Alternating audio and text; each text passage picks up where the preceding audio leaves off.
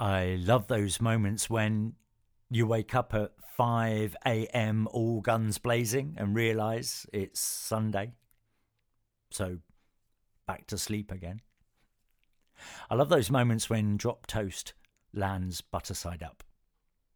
Or when you slip and fall from a 4-foot wall, landing soul side down. Hairy side up. Neo ninja moves disguised that it's luck, and then you moonwalk off like you don't give a monkeys.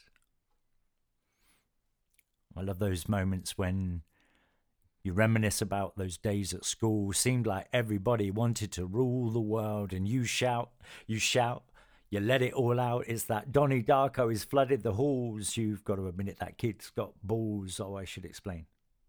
School was a cruel world. So just to keep things groovy, I filter all those memories through a 90s indie movie.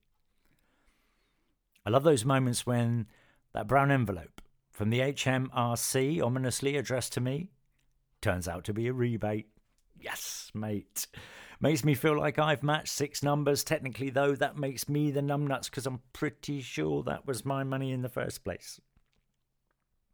I love those moments when that same envelope can be screwed up into a ball, thrown over your shoulder and across the room, lands straight into a flip-top bin, ba-boom. Or when you run through the airport on those automatic floors, so your wizard moves open automatic doors and just for a moment you feel superhuman. Or when, regardless of all these things we remember, we are all just superhumans. I love those moments when she smiles back. Or when a classic tune makes tears drop and shivers run like rivers on skin. Or a new tune that you have never heard takes you to places you have never been, so you throw shapes like lava lamps and the flower strobes are spinning. And you catch that grumpy bouncer's eye and even he is grinning. I love those moments where you can lose yourself and just exist. Or when you catch yourself in the midst of a kiss and the neck that you were nuzzling is as warm as that love you're feeling. And that person's love is just enough to send your senses reeling. I love those moments that say more about your perception than reality. That bring a flood of warmth to the coldest of hearts. That for one single moment make you greater than the sum of your parts. Hello and welcome to Poetry Non-Stop. I'm Patrick Widdis and that was Moments by today's guest Alexander Rhodes. Alexander has established himself at the heart of the UK poetry scene in the last 5 or 6 years, especially with his award-winning verse play One Foot in the Rave, which tells the story of how he was thrown out of the Jehovah's Witnesses and became a rave DJ. We had a terrific conversation full of great poems and anecdotes. Alexander has been influenced by everything from religion to rave music. But how did he get into poetry? Well, it was kind of an accident, really. I've been involved with another completely different scene for over a decade.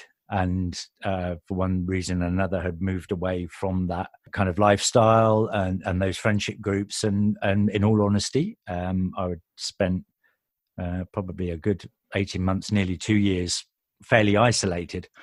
And so I kind of felt the need to get out and about. And I spotted an Apples and Snakes night called Forked, which I think unfortunately literally just finished. They've stopped doing that one now. But at that point, it was running at the Barbican Theatre in Plymouth.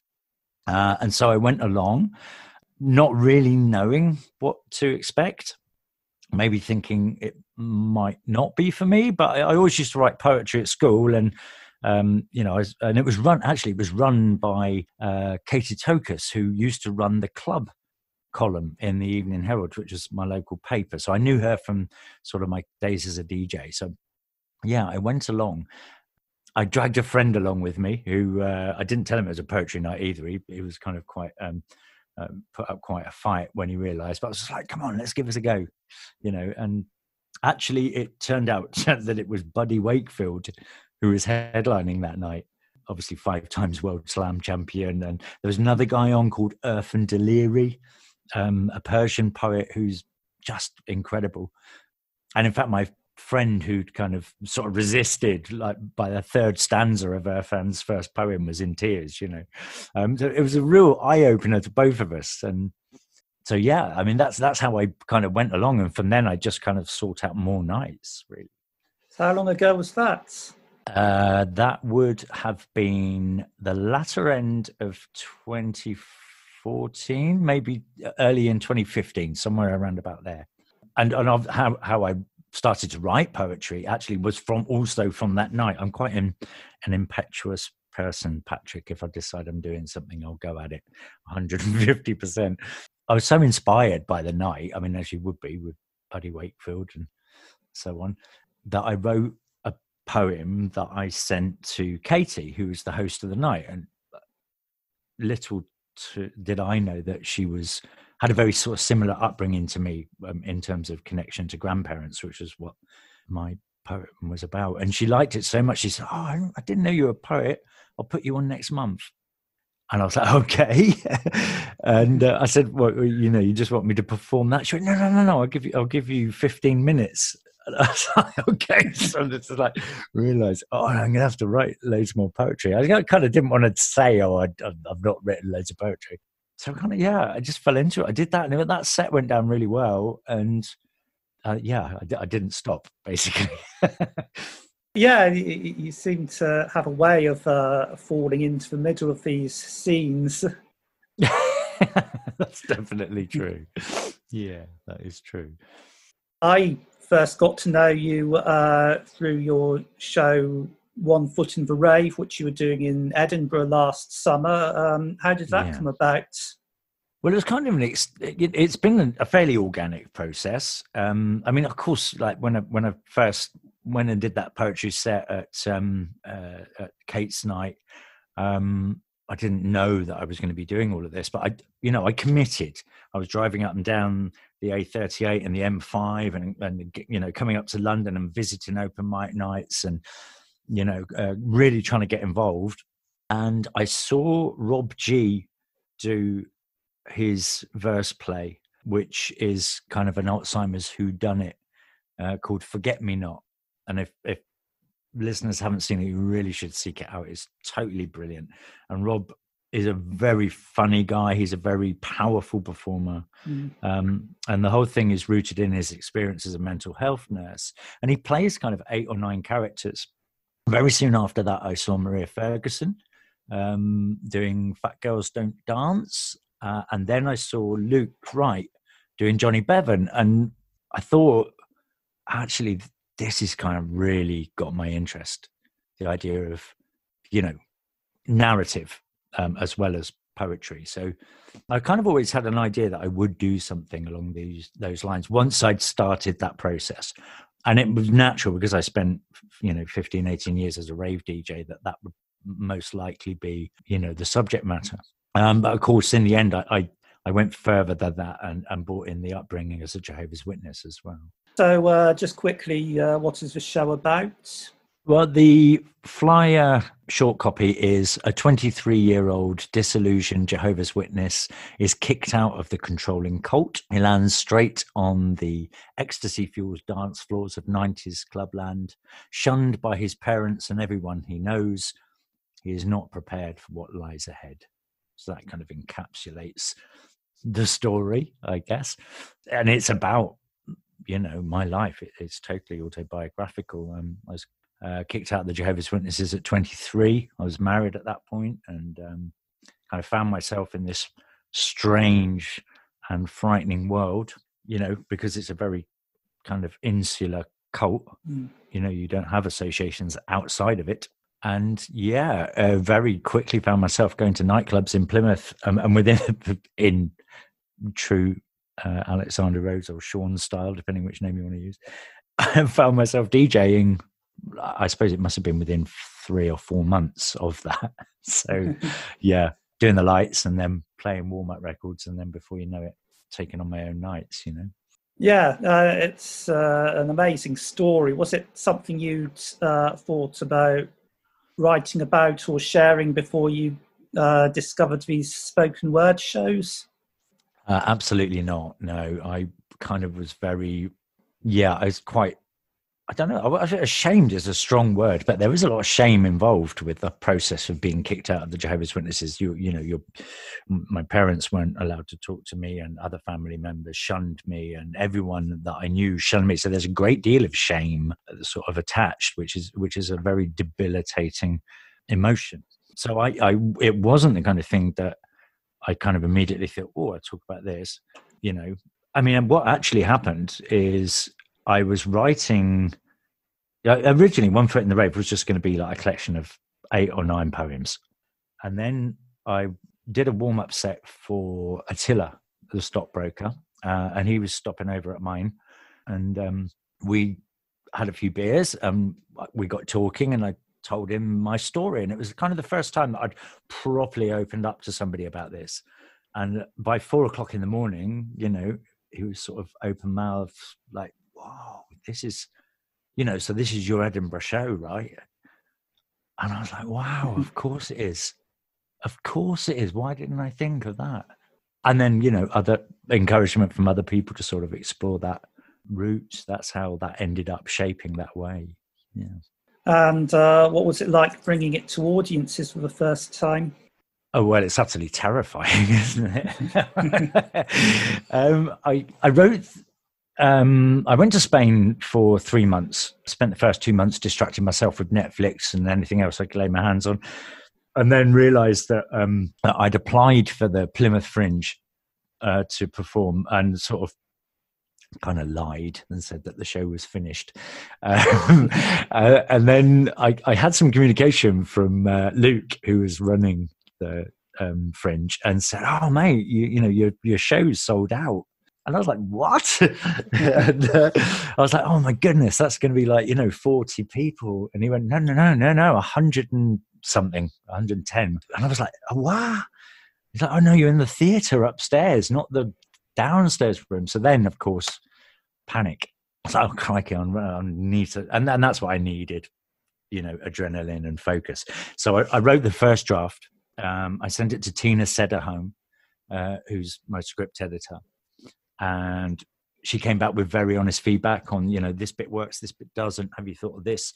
So I smashed out another draft in the space of maybe 3 days and got a very positive response from her. If anybody wants script editing, go to Tina Sederholm.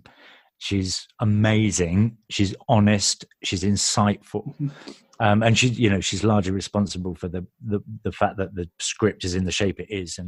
But so the first night, with that amount of people, having never performed an hour to that many people, was very daunting. And I'd spent about 2 months back in Plymouth rehearsing in my basement to the walls of my house, but there's nothing that can really prepare you for walking out on stage to 100 odd people. What was the reaction? Well, thankfully, the hard work paid off, but, also the story seemed to resonate with people. It was amazing to experience, the feedback and the warmth and so on from everybody in the room. Yeah, I wasn't prepared for the reaction. It was very, very positive indeed, which of course was encouraging and drove me to sort of push further. I want to do this again. You kind of get the bug then, don't you? Yeah. And of course I actually picked up a Toast of Fringe award for that performance as well, which was again, that's far more than I could have ever have hoped, really, for the first show. Yeah, fantastic start. And so you've been doing the show for a while now. How has it developed? Yeah, I've done 47 shows now, somewhere in that order. And that's including Edinburgh, of course. So there's 23 shows in Edinburgh last year. But, sort of certainly over 15 that have played in theatres and poetry events ticketed. So it's developed into a very concise and in terms of my performance, I know what I'm doing with it now. And it's still got legs in it. So I'm not, ready to put it on the shelf yet. I think I initially I'd kind of thought, oh, I'll just do a few shows and then I'll write another show. But, of course, you learn as you go that while there's a momentum to keep going. And of course, I was mid-tour when our current situation developed. So I've kind of written off 2020 now. But it has given me time to kind of like focus, and I built a new website for the show. And I'm definitely still very passionate about performing it. Yeah. Yeah, but you are working on a new show, I believe. Yes, yeah. I pitched to the In Crowd for their fantastic rural touring program that they run. Some of my kind of favorite performers and writers have done this In Crowd circuit, and I thought I'd give it a go. And I was accepted in February time when I went to London. I'm not quite sure when my tour will start with Wonderland, which is my new show, but it was scheduled to sort of start maybe from February, March next year. No reason to believe that will be any different at the moment, because mine was quite a late starter. But of course, that remains to be seen. But yeah, I'm developing that show now. So what's it about? Wonderland is essentially a story about loneliness. I've already alluded to the fact that there was a period, 18 months, 2 years before I started going to poetry nights, that I was in a very isolated state. Certainly coming out of an organization like the Jehovah's Witnesses, where you're in a very restricted association, loneliness is something I have felt at various times through my life. I think a lot of people are experiencing it now, and, or have been, certainly, particularly those of us that have been locked down on our own. And it struck me that it's a subject that doesn't get talked about a lot. Something happened to me when I was a sales rep many years ago in another life, and I walked into a nursing home and I was selling them water coolers or something inane. But I got talking to this old guy in the reception. He's such a sweet old guy, and turned out that he was the guy that had designed a logo for a very famous brand, like an iconic brand. And it kind of struck me that there was somebody who designed something that was so synonymous with, my kind of youth and growing up in the 70s, 80s. That brand is international. And yet here he was kind of on his own in a nursing home. I thought, well, how much knowledge and resource and passion and, wisdom is there locked away in nursing homes? And as I got up to go, he kind of grabbed my arm and said, please, like, when you go, can you take me with you? They won't let me see anyone. And, it really kind of broke my heart, really. So, loneliness is something that affects all of us at different points. And the show is sort of near dystopian future in some senses. And I have, I may have to revisit aspects of the show, because I started developing it and had the idea for it long before this current situation. And some of, I'm not quite sure how it's going to affect and inform the writing, because Wonderland wasn't a reaction to this COVID-19 thing. It was an idea that existed before, but now we're in this reality. There may be elements of the show that need to be looked at. So yeah, that's all happening at the moment. But it follows the story of three separate characters who are not connected and not aware of each other, but are each experiencing loneliness in their own way. And in the final scene, their lives intertwine in a kind of irrevocable way. So yeah, that's as much as I have at the moment. I mean, I do have one of the poems from the show. I mean, if you wanted me to share that with you, I do have that. Yeah, sure. So one of my characters is involved in the financial world in the city, and although he's in the hustle and bustle of this life, he's actually feeling very isolated, and both at work and at home. And this is a narrative that's based on an experience he has. It's 22:22, and the tick tock, tick tick-tocking of these interlocking realities collides. Neon fountains in hopeful squares spray fake stars across a nighttime sky, and the clock strikes now. The splash of slapdash animes slips across Arctic glass. Thoughts are sucked into shape and then spat through layers of past, this superheated limestone tempered spirit. If only these moments could last. But my forehead crackles. It's the needle in the groove. I feel bound, I feel shackled, but if I covet, I lose. This is a place of concentric circles. LED tuk-tuk stash, the individual conformity, the hustling, the bustling, the endless piles of cash, the nose-to-nose ambitions, pools of bright light red, and they tear along white lines of attrition. It's that confident shot to the head. I can feel their fear programmed in. The Farquhar desire, the fatted calf, the champagne cum stains on crystal flutes, and that ka-chink of broken glass. Consume. Don't leave any room. There's no time for seconds. There's no second chance. Just take what you can before that clock strikes. There's no second hand. This is a material dance.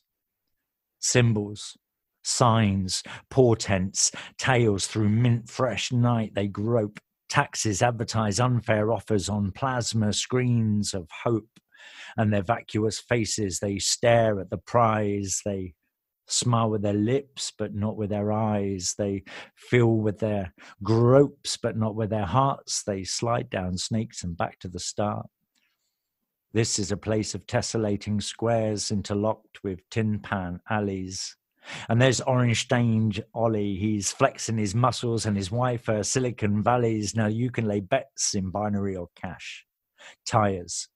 Shoe leather, tarmac or track, and every turn is a roll of a dice. It's 2 steps forwards and then backwards thrice. The blues and twos, they scream so loud.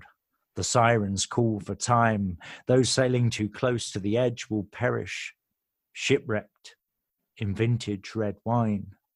The shop fronts, decked in temptation. It's a roll call for the brave. It's a curtain call for the foolish, but come on, not even Jesus saves. It's a barrage of fonts and designer trickery intent on snaring the prey, and Venus, she grows those camouflage grasps. But there's no flies on you today. It's a city of hope. It's a city of credit. It's a playground for the damned. The suits, they fuck call girls and clients without shame. Integrity runs through their fingers like sand. Those pinstripe demons with their rings of gold, there to collect the daily toll, and we all wear the smear of punch lips. The city is a ravaged doll. Its streams are binary currency, its drains stained cash green, torrents of filthy lucre just feeding the morbidly obscene that float the hopes of capitalist slaves before they drown them in their own dreams. Those knights in whining armor ride. They scuttle blindly in the day. The suburbs turn yellow, edges crinkle with shame, and the neons fade to grey. Thanks for that preview. You're welcome. Yeah, so you seem to have achieved a great deal in quite a short time. Are there any challenges or setbacks that you've had to overcome? Only my own self.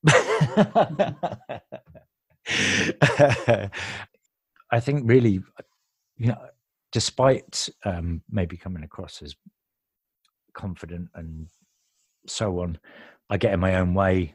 I suffer with anxiety, and that can often come out in, with me, tending to say the wrong thing or just being a little bit maybe too over enthusiastic. I'm not always the easiest of people to get along with, and I'm blissfully aware of that. And it's not obviously how I want to be. So, but we all deal with social situations and pressure in a different way. And, I think that really that's probably been my biggest, coming into a new scene where there's, amazing performers and, lots of established nights and starting something down in Plymouth with Pucker Poets, and the show, it's kind of been fantastic, and I've enjoyed every minute of it. But I'm not always, perhaps, I know I am difficult to get along with sometimes, and I am aware of that, and it's something that I feel is probably my biggest drawback. So it's more personal level stuff, really. I have to say that a lot of the experiences, getting on stage and performing and so on, it's very easy to always point to negatives, and obviously my show is all about this lifestyle of being kicked out of the cult, the Jehovah's Witnesses, but on the converse, I was up giving Bible talks and writing talks and performing, if you like, on stage, giving talks on stage from probably 7 or 8 years old. So I didn't find that such a transition. Certainly with the performance in the theatres, that's a completely different ballgame. Plus, I used to be a sales rep, and so that I think in that area, I found that bit easier. It's just I'm the bit I find hard. Yeah. You've got a writing prompt for us. Yes, I've never been asked for a writing prompt before. So yeah, I was obviously very glad to provide one, and I didn't really know, what makes a good writing prompt or not. So I just went with something that I find incredibly fascinating. So yeah, my writing prompt was transhumanism for dummies, and I kind of like the way that phrase kind of, there's an inference from that phrase, transhumanism, AI, super intelligent AI is something I am currently obsessed with and researching, partly for Wonderland, but also I have a novel project which I'm kind of, it's all planned out, and the story narrative is all planned out, the chapter, bullet points are all, and that AI plays a massive part in that novel. So yeah, I'm currently living in a world where transhumanism and AI is very much a central part of everything I'm reading. Yeah, it's not an area I know a lot about, so I was just reading up on it a bit. I think it'd be sort of interesting with something like, when you start to research it, you can find lots of different things. You don't quite know what's going to inspire you. I've written a few lines. It's more of a sketch, I think, than a finished poem. I think if I were to delve deeper into the subject, I could write more and more interesting things. But this is my kind of initial response in the last couple of days. It's called Future Human. One day all our teeth will be blue, with nothing to chew, as sun rays filtered through silicon cells course through our veins. We will be stronger, reach higher, live so long we forget we are living. We will be mathematically equal, our memories infallible but unfanciful. Will we still see light refracted by water droplets as a rainbow, or marvel at the craftsmanship of a snowflake? When we look to the sky, we will see the stars as beacons placed by gods across the heavens to guide us. In the blueprint for the future human, where does the soul go? I really like that, mate. That's really cool. Yeah, really cool. It's interesting. I think I heard you correctly that you mentioned the color blue in there. Yeah, which is interesting, because that was I wrote. I didn't know whether I was supposed to write anything or not, so I just wrote a few lines. But the color blue appears there in the first few lines as well. I wonder if it's wonder if there's any significance. Okay. Yeah. So I wrote, "We are android. Memories are binary knots tied into favorite rags. We pluck ringing bells, spring blue in sound, obligatory beams of flickering sunshine. We project stolen collective memory, romance ourselves with notions of importance, dance on the perimeters of belief, dig the aching tooth of experience. We sleep the sleep of machines, transcending the banality of programming in dreams. We are truly alive in unconscious bliss. We die through wasted breath. Our horizons become the faces of robots, metal framed destinations. Our dreams are selected code. We dine on our own egos, fed back intravenously. We are closed loop error. A little bit darker than yours, isn't it? That's there's lots of great lines in there, and there's a surprising overlap with a lot of the same words appearing in those two poems. Yeah, definitely. It's interesting, isn't it? How there was a lot of little resonances there. Yeah, I like that. Hopefully it'll inspire you, if you're listening, to write something and share it. It's always good to hear what these prompts inspire. I mean, as I say, I'm fascinated with it and writing about it. So if anybody does write anything, please send it to me. I really would like to read. Yeah. You said you weren't really sure what a good prompt was. Where do you find your inspiration? What are your sort of processes for writing? That's a really good question. I mean, when you first start, so I'm projecting out there. When I first started, my obvious thing was write about my own experiences.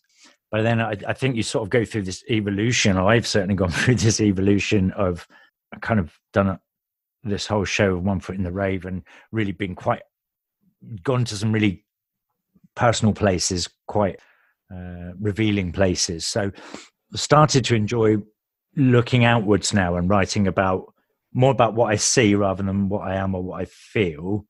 And I think that this is possibly a transition that most writers go through. So I'm kind of in that looking out stage now rather than looking in. And I haven't written anything about this current situation. And that's quite deliberate because there's a lot of artists and a lot of, people with a lot more valid things to say than what I feel I've got to say at the moment. So I'm just keeping quiet about this and just trying to sort of let Wonderland ferment, and my novel kind of is in the near future. I'll be starting on that, in earnest. So, and at the moment, my inspiration is this: it's AI, it's transhumanism, it's this the rationalists and their viewpoint, the singularity group and their viewpoint, and seeing how that might affect us in the future. Yeah, sounds fascinating. Good luck with those projects. Oh, thank you. Have you got another poem to finish with? Yeah, I have. So I'm writing the manuscript of the One Foot in the Rave show because I want to release a book. And as part of that, I didn't want to just put out the script to the show. I wanted to kind of give a little bit more. So we used to do this thing at chill out parties called the Book of Sketch, which is basically a book for when everybody's sketching out at chill out parties, and people would just write all kinds of nonsense in it, whatever they were feeling. And actually it was a really good exercise. And yeah, I've got one of the books of sketch still. And so what I've been doing is going through and picking out a lot of the stuff that I used to write in there and bringing it up to date, because I want some chapters that kind of share little short stories and just ideas. So what I've got for you is one of those, and it's called Ivory Masks. Frequencies oscillate. Sine waves of imagined realms. Piano notes dig sharp into ivory masks. And nothing sounds real until caked in fakery. So create a space and fill it with noise.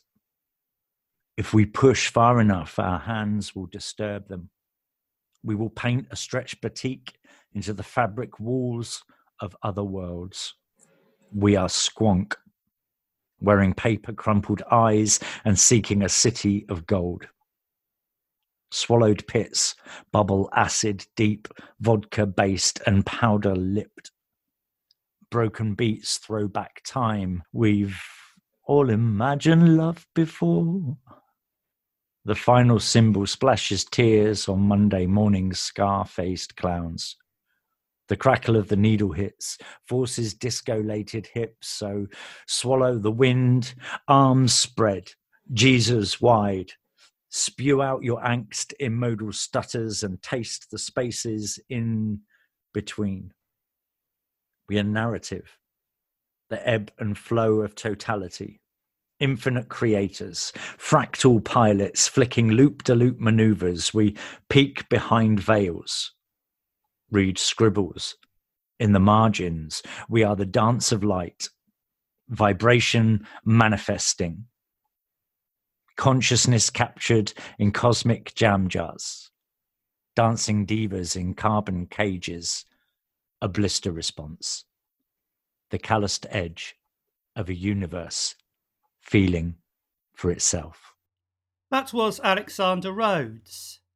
We first met last summer at the Edinburgh Fringe and it was great to catch up. Check out his shows if you can when he's back on the road. You can find his website and social media contacts on the blog at poetrynonstop.com. I'll also put details of the writing prompt on there. Transhumanism is an unusual topic, but an interesting one, so don't be daunted. Do some reading, watch some films, try free writing, and when an idea for a poem begins to form, just go for it. Remember, I'm still accepting poems for an open mic edition, so get them in soon and you could be on the next podcast. Details, as always, are on the website. Until then, thank you for listening and keep writing.